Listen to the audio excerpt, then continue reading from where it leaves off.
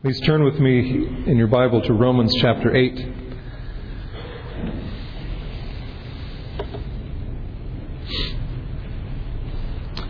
And I'll read for you verses 1 through 17.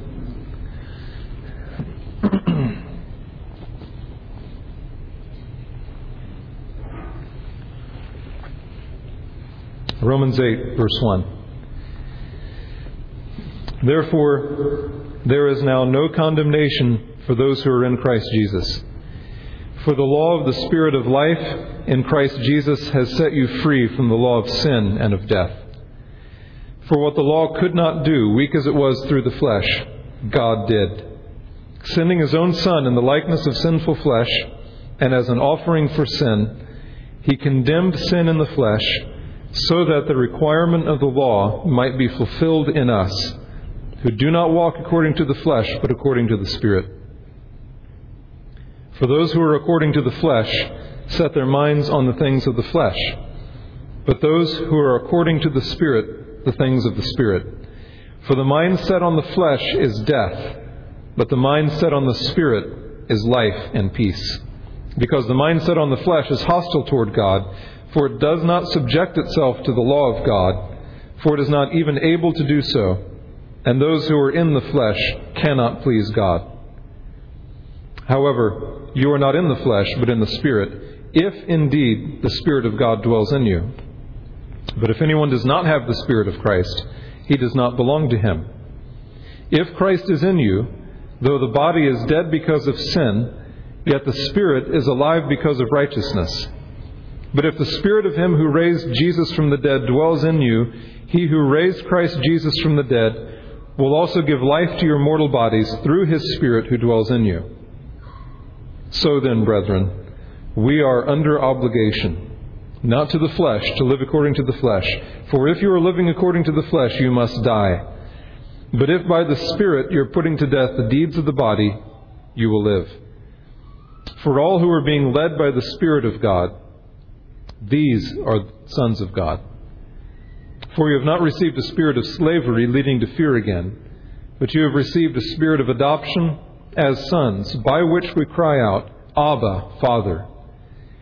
The Spirit Himself testifies with our spirit that we are children of God. And if children, heirs also, heirs of God and fellow heirs with Christ, if indeed we suffer with Him, so that we may also be glorified with Him.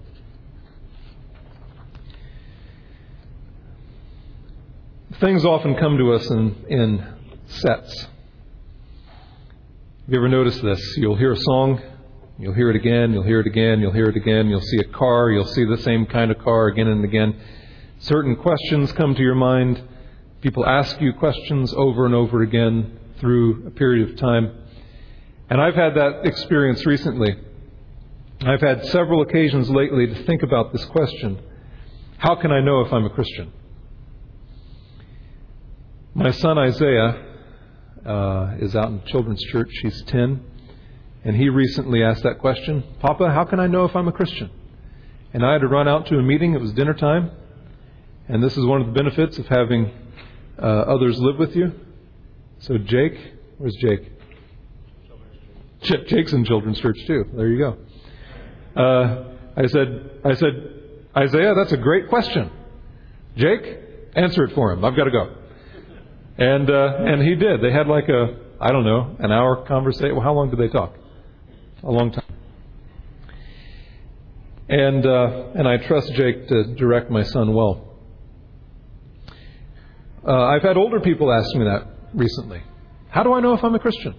I've been in church all of my life. I've grown up in a Christian kind of world. But how do I really know if I'm a Christian?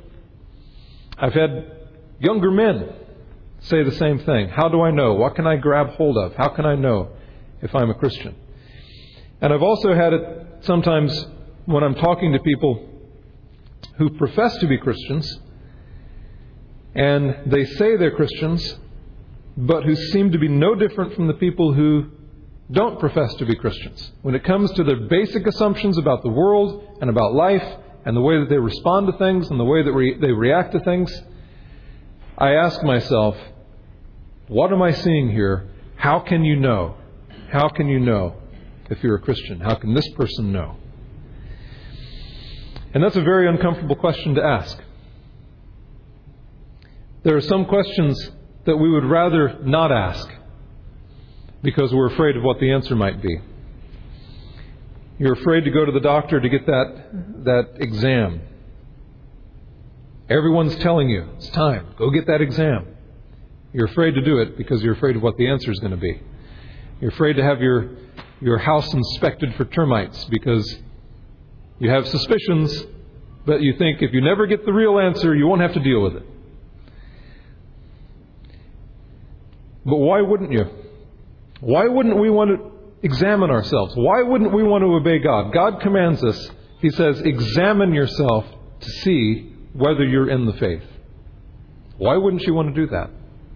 God gives us commands because He loves us. Why wouldn't you want to obey that one?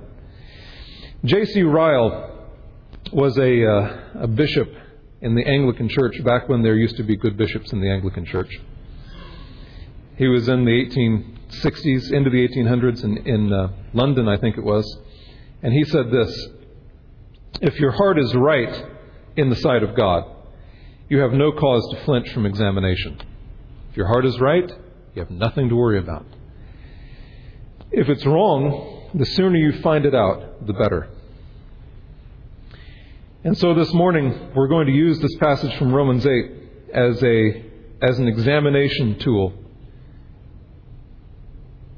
You have to use it. You have to examine yourself in the light of what God says here about what a Christian really is. What does it really mean to be a Christian? What does the Holy Spirit tell us plainly about what it means to be a Christian in this passage? Some of you are going to be discouraged this morning. Some of you are going to be discouraged who should be discouraged. Some of you are going to be discouraged who shouldn't be discouraged. And some of you who are not going to be discouraged who should be discouraged. You'll know what I mean at the end. So what does it mean to be a Christian? Well, what does God say here? Number one, I'm going to give you 13 things. I didn't want it to be 13 because that's but there's only 13 things. So, number one, a Christian is free from condemnation. Look at verse 1. Therefore, there is now no condemnation for those who are in Christ Jesus. Really, this is an objective statement, isn't it? He's not talking about something inside of you. He's talking about something outside of you. There is no condemnation. He's talking about God being a judge. God does condemn, but for those who are in Christ Jesus, there is no condemnation. It's an objective statement. And really, this is something about you that you must believe if you're a Christian. Is it possible for you to be, in reality, free from condemnation and yet feel like you're under condemnation? Is that possible? You've all been there, haven't you? It is possible to be completely free from God's condemnation, as far as God is concerned, completely free from condemnation because of the work of Jesus Christ, and yet for us to feel like we're condemned. Now, does that mean that you're not a Christian? Is assurance, is confidence of this fact that you're free from condemnation so wrapped up with saving faith that you can't be a Christian unless you're completely sure that you never have doubts, you never have feelings of condemnation? Is that the way it works? It's not. It is possible to be free from condemnation and not feel like you're free from condemnation. But God is saying something here that you must believe. God says that if you are in Christ Jesus, that means that if you are a Christian, you are free from the condemnation that you know your sin deserves. Will you believe this? Will you trust God in this? Will you continually insist that, no, I feel like I'm under condemnation, therefore I must be under condemnation, even though I know I'm a Christian? Will you continue to doubt God? Or will you believe it? Do you have a sense of freedom from God's condemnation for your sin? This sense of freedom from condemnation is not automatic. That's why he has to tell us this over and over again. The things that we have to hear over and over again, God tells us over and over again. And you have to take it and tell yourself over and over again. The Christian is free from condemnation. It is not automatic. But do you have any sense of freedom of conscience? Do you have any sense that your sins are covered? How blessed is the man, Psalm 32, how blessed is the man whose sins are forgiven, whose sins are covered. Do you have that sense? There is something about being a Christian where you might have times of feelings of condemnation and guilt, but there's something there. There's something that you have latched onto. There's something that you've grabbed a hold of. There is forgiveness for sin. There is freedom from condemnation. And I believe it. Do you believe it? Now, you might be thinking, I believe objectively that everyone who is in Christ, everyone who's a Christian, just like it says in verse 1, everyone who is a Christian is free from condemnation. Yes, that's what it says. But, again, how do I know if I'm a Christian? That begs the question. Christians free from condemnation? Fine. I believe that Christians are free from condemnation. How do I know that I'm a Christian? Well, let's keep going. Number 2. A Christian is able to obey God's law. Look at verses 2 through 4. For the law of the Spirit of life in Christ Jesus has set you free from the law of sin and death. For what the law could not do, weak as it was through the flesh, God did. Sending His own Son in the likeness of sinful flesh, and as an offering for sin, He condemned sin in the flesh, so that the requirement of the law might be fulfilled in us, who do not walk according to the flesh, but according to the Spirit. You see what God is saying here? He says that if you're in Christ, if you're a Christian, you are free from the law of sin and death. Death is not your master anymore. Sin is not your master anymore. And instead, more than that, you're now under the law of the Spirit of life in Christ Jesus. Jesus Christ is your master. Life is your master. And what does that mean? It means that if you're a Christian, you're able to obey God.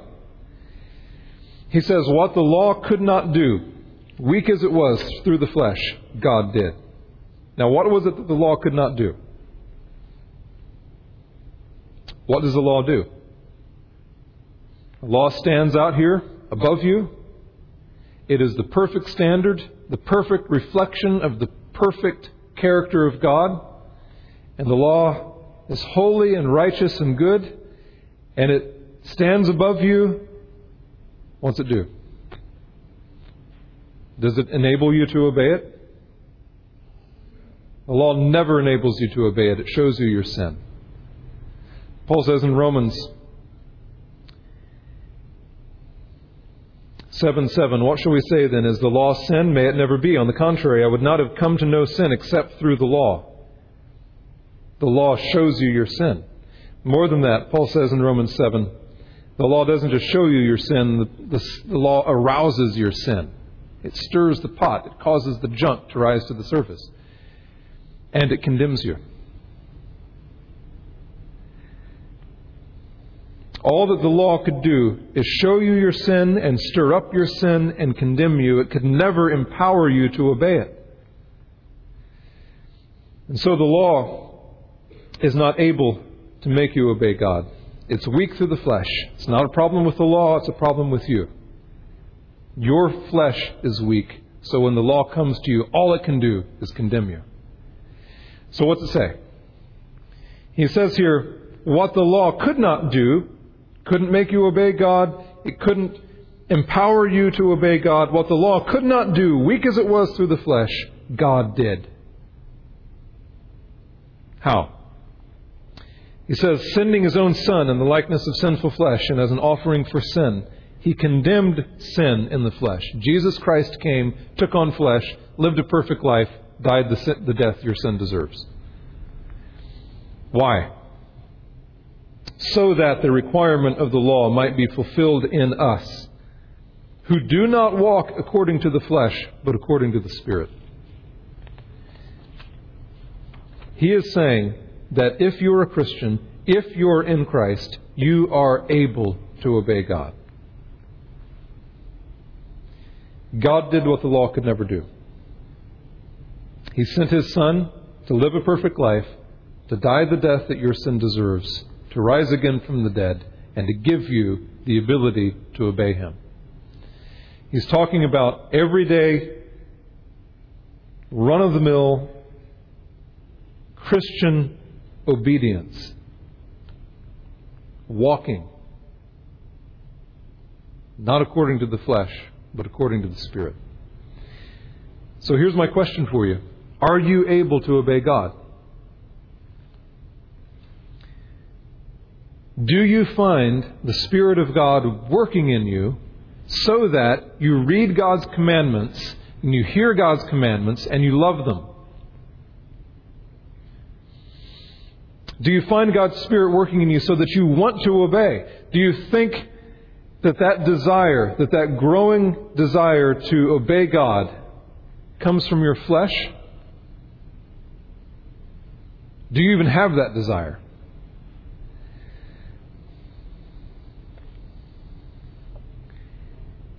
Do you find in yourself, because of the Holy Spirit at work in you, the power to do what God says? Now, does that mean that you must have perfect obedience? Of course it doesn't. We are being made into the likeness of Jesus Christ progressively, but if you have no desire and no ability at all to obey God, then you need to seek God's face and call on Him and turn to Him. Because God says that Christians have the ability to obey God. This is how we know who the sons of God are. John says, 1 John. It's those who keep His commandments. Number 3. A Christian has his mind set on the things of the Holy Spirit. Verse 5. For those who are according to the flesh set their minds on the things of the flesh, but those who are according to the Spirit, the things of the Spirit. So ask yourself this question. What is your mindset? What is the filter that you pass everything through? What's the grid that you read everything through? The lens that you look at life through? What's the key that decodes life, the meaning of life for you? What's the filter? What's the code that interprets everything? What's your mindset? Do you filter everything through the filter of money? Is everything ultimately about money for you? Do you decode the meaning of every event through the key of success? I want success. This is what's going to get me success. This event has come that's going to hinder my success. Do you find your mind fixated on yourself? Do you live as if the whole world is just a bubble that exists and floats around you? That you're the center of the world. You're the center of the universe. The people float into your bubble, and they float into your bubble for you to use them, for you to take advantage of them, for you to either be accepted by them or to be rejected by them, for you to... It's all about you. Is that the mindset? When your mind goes into neutral, where does it go? You all know what I mean, right? You're driving down the highway, or you're just, vegetating, and your mind clicks into neutral. And what is that gear? What's going on? What's going on in the back of your mind when your mind slips into neutral? What are the worries that keep coming up? What are the things that keep pressing themselves forward? What's the background noise that you constantly have playing back there, so that when everything quiets down, that's what you hear? What's your mindset? When you're faced with hardships and trials, and you're struck like your knee is struck by the doctor's little mallet, and your reflex kicks. What's the first kick when the mallet of hardship comes.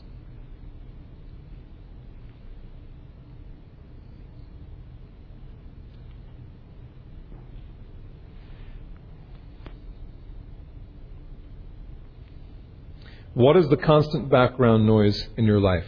Is it the presence and the power and the holiness, the face, the gaze of God? Or is it your own lust for money, for importance, for ease, for power? What is it? Be honest with yourself. God says that those who are according to the flesh set their minds on the things of the flesh, but those who are according to the Spirit, the things of the Spirit. Do you ever set your mind on the things of the Spirit? If you do, then it's because you are according to the Spirit. You have the Holy Spirit. You've been made new by the power of the Holy Spirit. But if you don't, then it's because you're still according to the flesh. And that means you're not a Christian, that you've not been made new by the power of the Holy Spirit. You're according to the flesh. Number 4. A Christian has life and peace. Verse 6. For the mind set on the flesh is death, but the mind set on the Spirit is life and peace. Do you have a sense of life and peace? Do you have a sense of vitality, energy, power? Do you have a sense of peace before God and under God and from God? The result of having your mind set on the flesh is death. All of those things that you think are so important, all of those things that you are obsessed with, are things that ultimately will completely kill you. But the result of having your mind set on the Holy Spirit is life and peace. Having your mind set on the things of the Holy Spirit. Do you have a sense of life and peace? Or do you have a constant cloud of death? Number 5. A Christian is able to please God. Verses 7 and 8. Because the mind set on the flesh is hostile toward God, for it does not subject itself to the law of God, for it is not even able to do so. And those who are in the flesh cannot please God. So God says that the person whose mind is set on the flesh is hostile to God. God is his enemy. He doesn't like God. He hates God. He's against God. He's not able to subject himself to the law of God. He doesn't do it, and he's not even able to do it. And he cannot please God. By implication, the person whose mind is set on the Spirit is friendly towards God. He's not hostile towards God. He is able to subject himself to the law of God. He wants to do it, and he's able to do it. And he is able to please God. So which one are you? Think about yourself. Do you see God as your enemy, the one who is against you? Is it hard for you to spend time in the presence of God? Do you love the things of God? Do you seek after the people of God? Do you seek after the Word of God? Or do you recoil every time someone speaks to you of God and of the things of God? You don't want to go there. You don't want to talk about that stuff. Talk about anything else in the world. Conversation comes up that has to do with you and God. And you resist it. Or do you want to please Him? Do you find yourself melting before Him, wanting to please Him, seeing Him as someone you want to be with?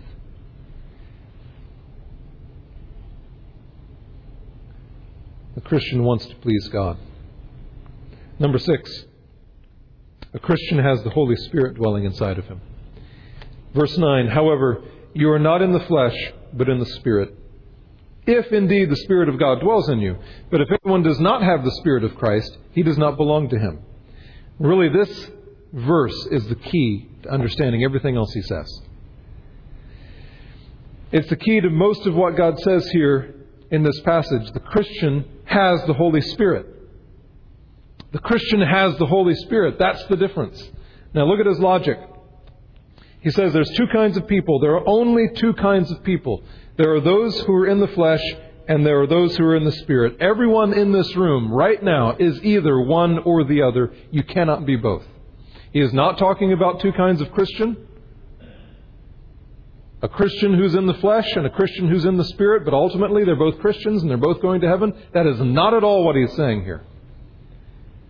There are two kinds of person in this room. Those who are according to the flesh, those who are according to the Spirit. Those who are in the flesh, those who are in the Spirit. Those who are not Christians and those who are. And he says, if you're in the Spirit, then you have the Holy Spirit dwelling in you. If you're in the flesh, then you do not have the Holy Spirit dwelling inside of you. If you do not have the Holy Spirit dwelling inside of you, then you do not belong to Christ. If you do not belong to Christ, then you're not a Christian. Because to be a Christian is to have the Holy Spirit. There are no Christians who don't have the Holy Spirit. And that is the key to all of these other things. The person who has the Holy Spirit dwelling inside of him will be a different person than he was before the Spirit came. He won't be different in the sense that every aspect of his personality will change. When Chris Connell became a Christian, he was still Chris Connell, I think. And yet everything changed. Everything that's important changed. You'll be different in the sense that your desires will change. What you love will change. What you're able to do will change. Because like I said before, you'll be able to obey God. Your mindset will change. The person who has the Spirit is different than the person who doesn't have the Spirit. And those changes do not make you a Christian, but being a Christian makes you change. Because if you're Christian, then you have the Holy Spirit. And the Holy Spirit works. Number 7. Connected to that, a Christian is enlivened by the Holy Spirit. Verses 10 and 11. If Christ is in you, though the body is dead because of sin, yet the Spirit is alive because of righteousness. But if the Spirit of Him who raised Jesus from the dead dwells in you, He who raised Jesus Christ from the dead will also give life to your mortal bodies through His Spirit who dwells in you. Some of you, your bodies feel dead. Every day it gets worse. That's what God says. Our bodies, this tent we carry around, is decaying day by day. You're dying. And yet He says that if you have the Holy Spirit, your spirit is alive because of righteousness. Do you have that sense of life?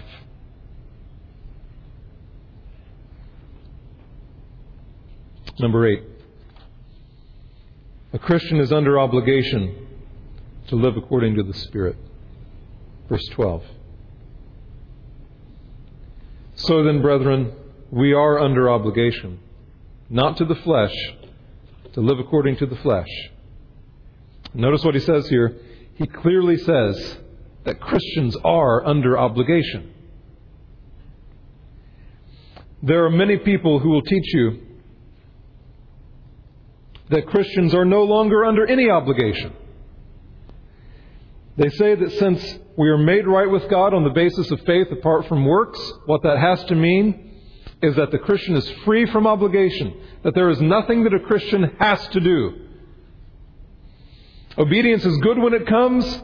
Obedience is a blessing. Things will certainly go better with you if you obey God, but ultimately, it's not an obligation.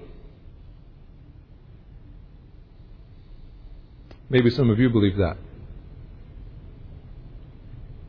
But what does God say? He says, so then, we are under obligation. Not to the flesh, to live according to the flesh. And the clear meaning of that is that we are under obligation to live according to the Spirit. It is not optional. Obedience to God is not some nice addition to the Christian life. It is the Christian life. This is how you'll know who the children of God are. The children of God keep His commandments. If being a Christian means having the Holy Spirit dwelling inside of you, if you can't be a Christian without having the Holy Spirit dwelling inside of you, giving you life, giving you power, giving you the ability to obey God and to love God and to please God, then life and power and love and obedience can never be optional for you. They are the proof and the demonstration that you have the Holy Spirit. Don't let anyone tell you ever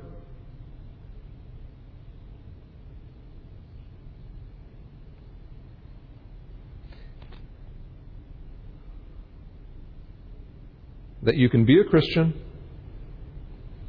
that you can be a Christian who has Jesus Christ as his Savior, but does not have Jesus Christ as his Lord and Master. You cannot cut up Christ.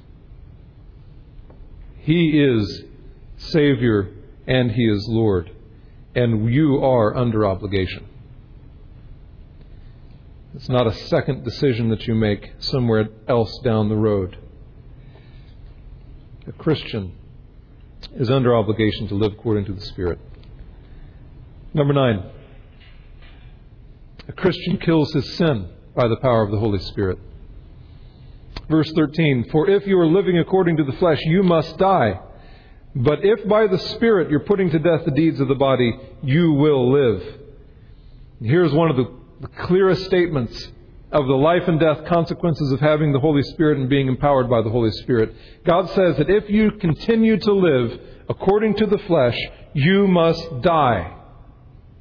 If you call a truce with your sin, if you continue to indulge yourself, if you claim that obedience to God is not a necessary consequence of salvation by God, if you lay down your arms, if you give up the fight against your sin, God says you must die. You will die. And everything in the context of this passage insists on the fact that He is talking about going to hell. Death is the result of being enslaved to sin. Death is the result of having your mind set on the flesh. Death is the result of being hostile to God, being the enemy of God. And He is not talking about God disciplining His children by taking them home early. He's talking about going to hell.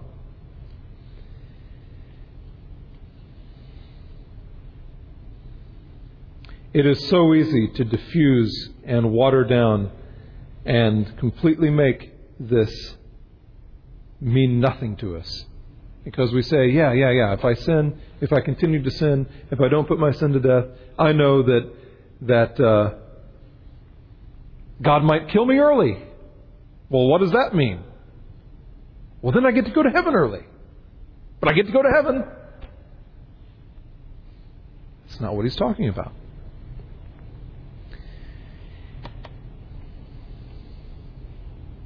If you call a truce with your sin, you must die.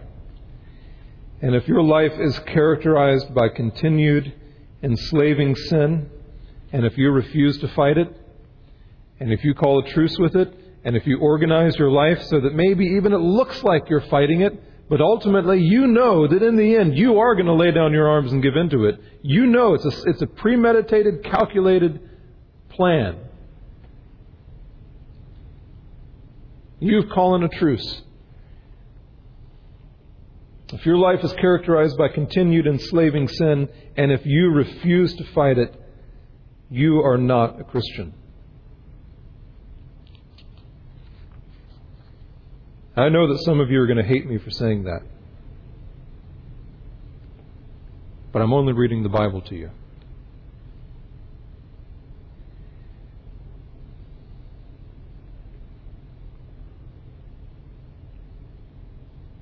If it doesn't mean that, what in the world does it mean?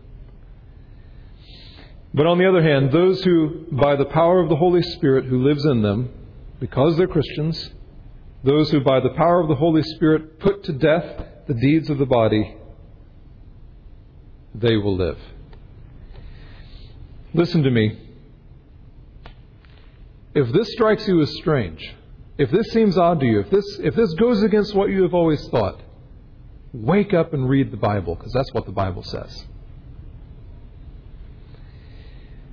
There is no salvation apart from obedience.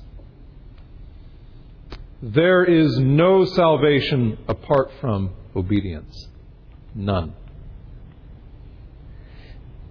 That does not mean that your salvation comes because of your obedience. What it means is that your obedience comes because of your salvation. Life bears fruit. The Holy Spirit of God bears fruit. If there is no fruit, there is no life.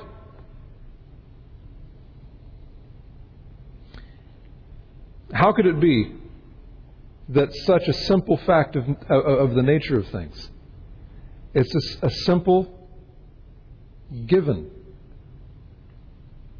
Every one of us who grows a garden or has house plants, this is a simple fact.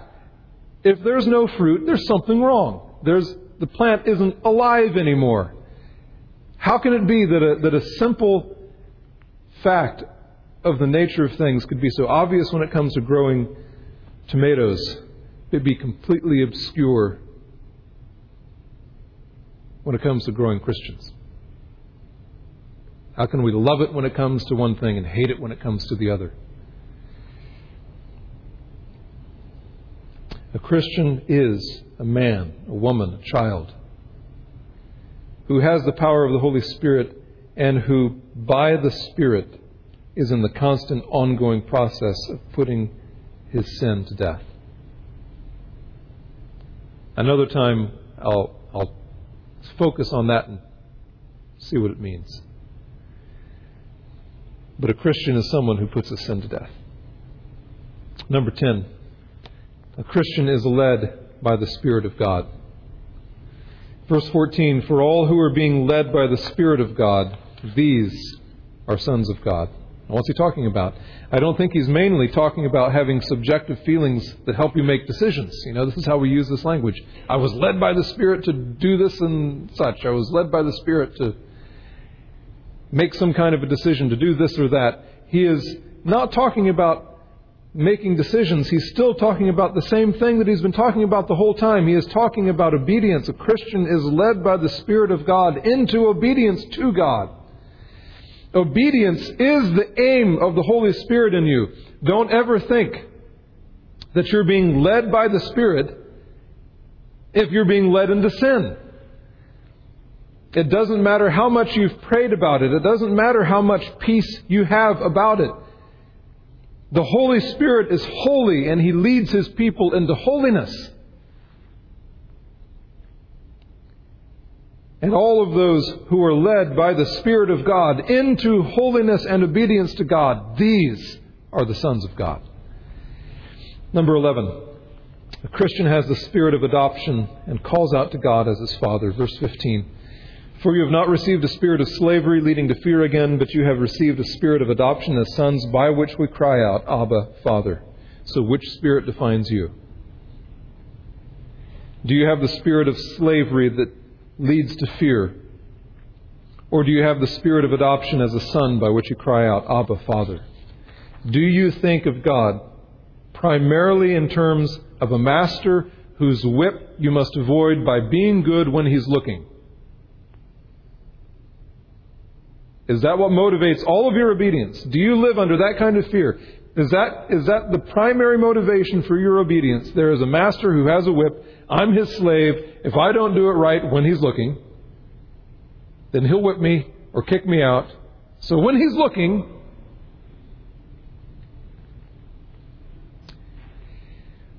or do you love God as your Father?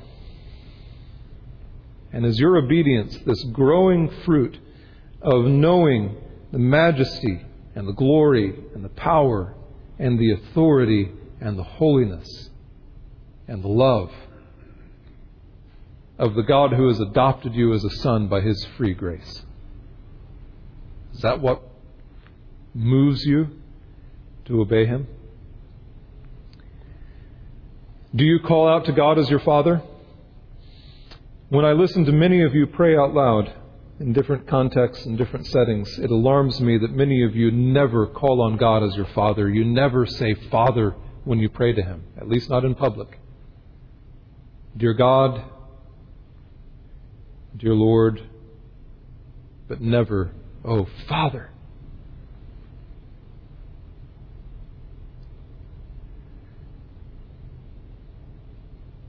Why is that? Do you have the spirit of adoption by which you call out to God, Abba, Father? If you don't, you're not a Christian. Number 12, a Christian knows he is a child of God. A Christian knows he is a child of God. Verse 16, the Spirit Himself testifies with our spirit that we are children of God. A Christian has the Holy Spirit dwelling inside of him, and the Holy Spirit is a person, and the Holy Spirit talks to us. And the primary thing that the Holy Spirit says is this: you are a child of God. You are a child of God. You are a child of God. He bears witness. He testifies to our spirit that we are children of God. Do you hear that voice?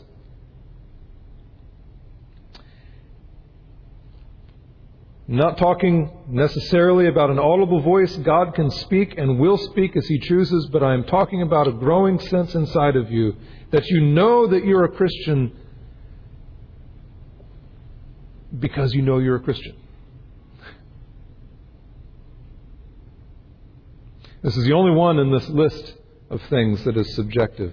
It's all inside. No one can look at you and tell if the Holy Spirit is testifying to your spirit that you're a child of God.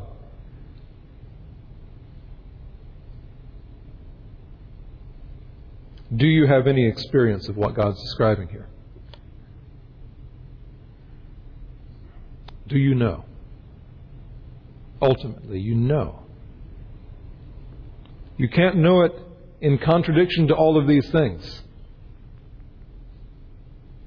But do you know? And lastly, number 13, a Christian suffers with Christ.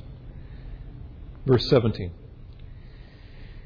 And if children, heirs also, heirs of God and fellow heirs with Christ, if indeed we suffer with Him, so that we may also be glorified with Him. And this is one of the ifs of this passage. There's a few of them. If you're a Christian, if indeed the Spirit of God dwells in you, you're a Christian.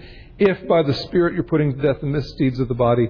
And here in verse 17, you're a Christian if indeed you suffer with Him, so that you may also be glorified with Him. What does that mean?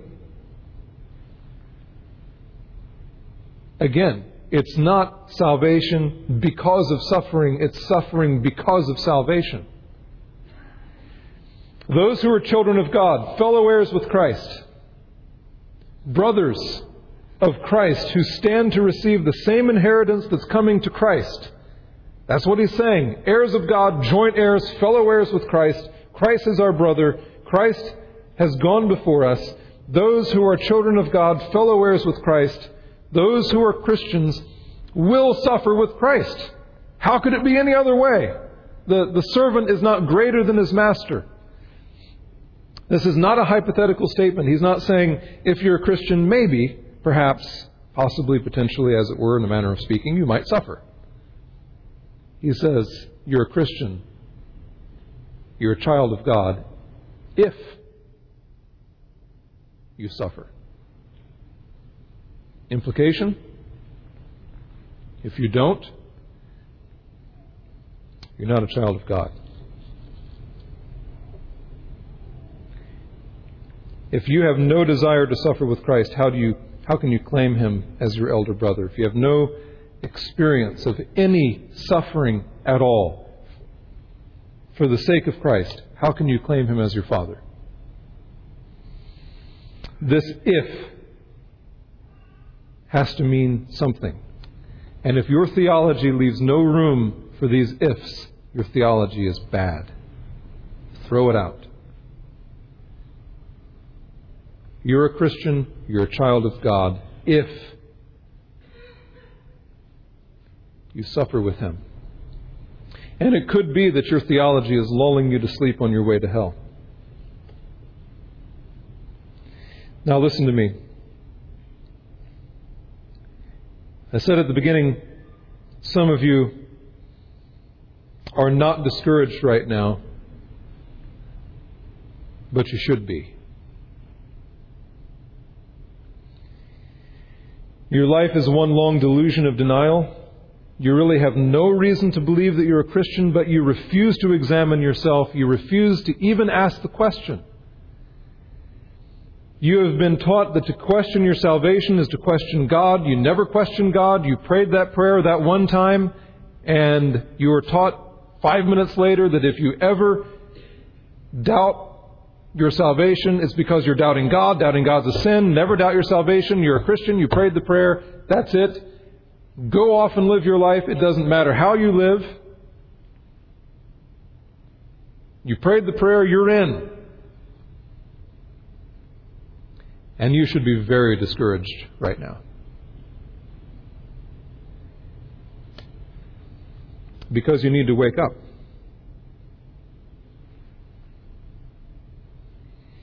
And there are some here who are discouraged right now, and you should be. You are discouraged, and you should be. Some aren't discouraged, and you should be. Some are discouraged, and you should be. If you read these words, if you hear these words, and if you look at your life, and if before God, honestly, you come away thinking, you know what? According to this passage of Scripture, I'm not a Christian, and I've never been. I've been in church. I fit into that culture of church, but I've never known what it means to have power against my sin. I've never known what it means to have the Holy Spirit testifying with my spirit that I'm a child of God. I've never known what it means to have peace and life.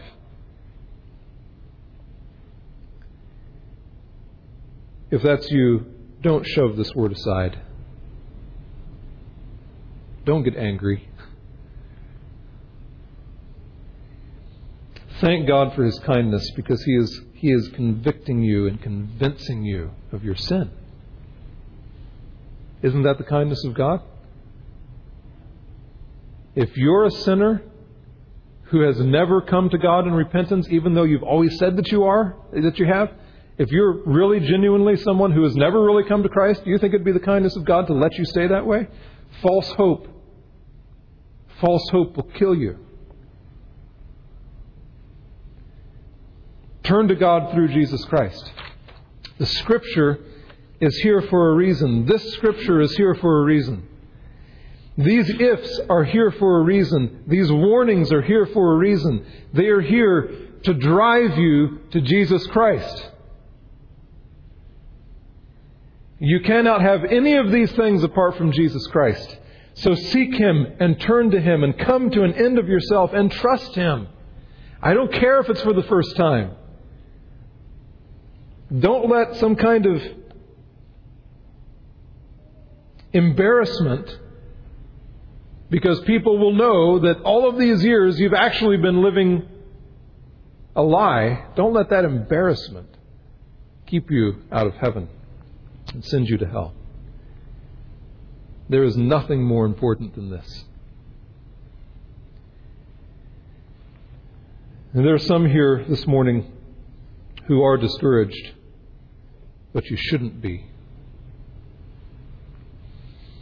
You shouldn't be discouraged, because you do see the work of the Holy Spirit in your life. You are concerned about your sin. You do fight it. You do feel the life of God working inside you to change what you love and you hate. You aren't the same person you used to be. You do have a growing ability to obey God. You do have a changing mindset that's turning to God. That's beginning to reorder the way that you even think about everything. You do have a sense of life and peace. You do call out to God as your Father. You do sense the voice of the Holy Spirit saying to you, you are a child of God. You do know what it means to suffer along with Christ. But you're still discouraged because you have none of these things to the degree that you want them. Listen to me, brother, sister. You would never want them apart from the Holy Spirit who dwells inside of you. The very fact that you want these things of the Spirit more than you have them shows that you have the Holy Spirit. You can't want what you hate. The person without the Holy Spirit hates these things. Of course you don't experience these things perfectly. Of course you don't. Of course you still sin. Of course you have not become perfect like Jesus Christ. You will, but you haven't. You will when you see Him face to face, but you haven't yet. Of course. Of course you can continually need the ongoing work of the Holy Spirit to convict you and to comfort you and to change you. And you see that work in you. Remember where God begins with us in this passage back in verse 1. He says, therefore, there is now no condemnation for those who are in Christ Jesus. Do you see these things working in you? And yet you still feel condemned? There is no condemnation for those who are in Christ Jesus. Do you believe that? If you believe it, then use it in your fight against despair. Use it in your fight against your sin. Despair will not lead to obedience. Hope in the promises of God will lead to obedience. Unbelief is the only sin that will seal your ruin. And despair is the perfection of unbelief. Some of you are in despair who shouldn't be. To refuse to rely on what Jesus Christ has already done is to reject your only hope. Some of you have even talked yourselves into the notion that despair is good because despair is humble.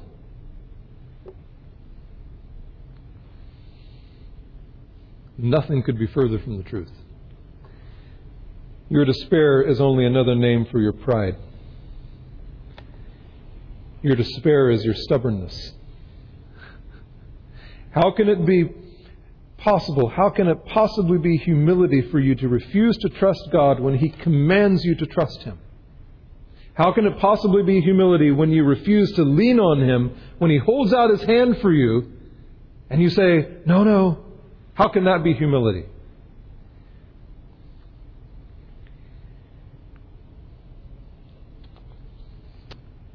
So I say the same things to you who are discouraged but who shouldn't be. Turn to God through Jesus Christ. Stop looking at yourself. Start looking at Him. You cannot have any of these things apart from Christ. You must seek Him. You must turn to Him. You must come to an end of yourself and trust Him. And if you do, you will find Him there by His Spirit. You will. Dwelling in you, working in you, enlivening you, empowering you, comforting you, strengthening you, making you call out to your Father, fortifying you to suffer alongside your brother Jesus Christ, who has gone before you, who has lived for you, died for you, and covered you with His own perfect righteousness, so that there is no condemnation.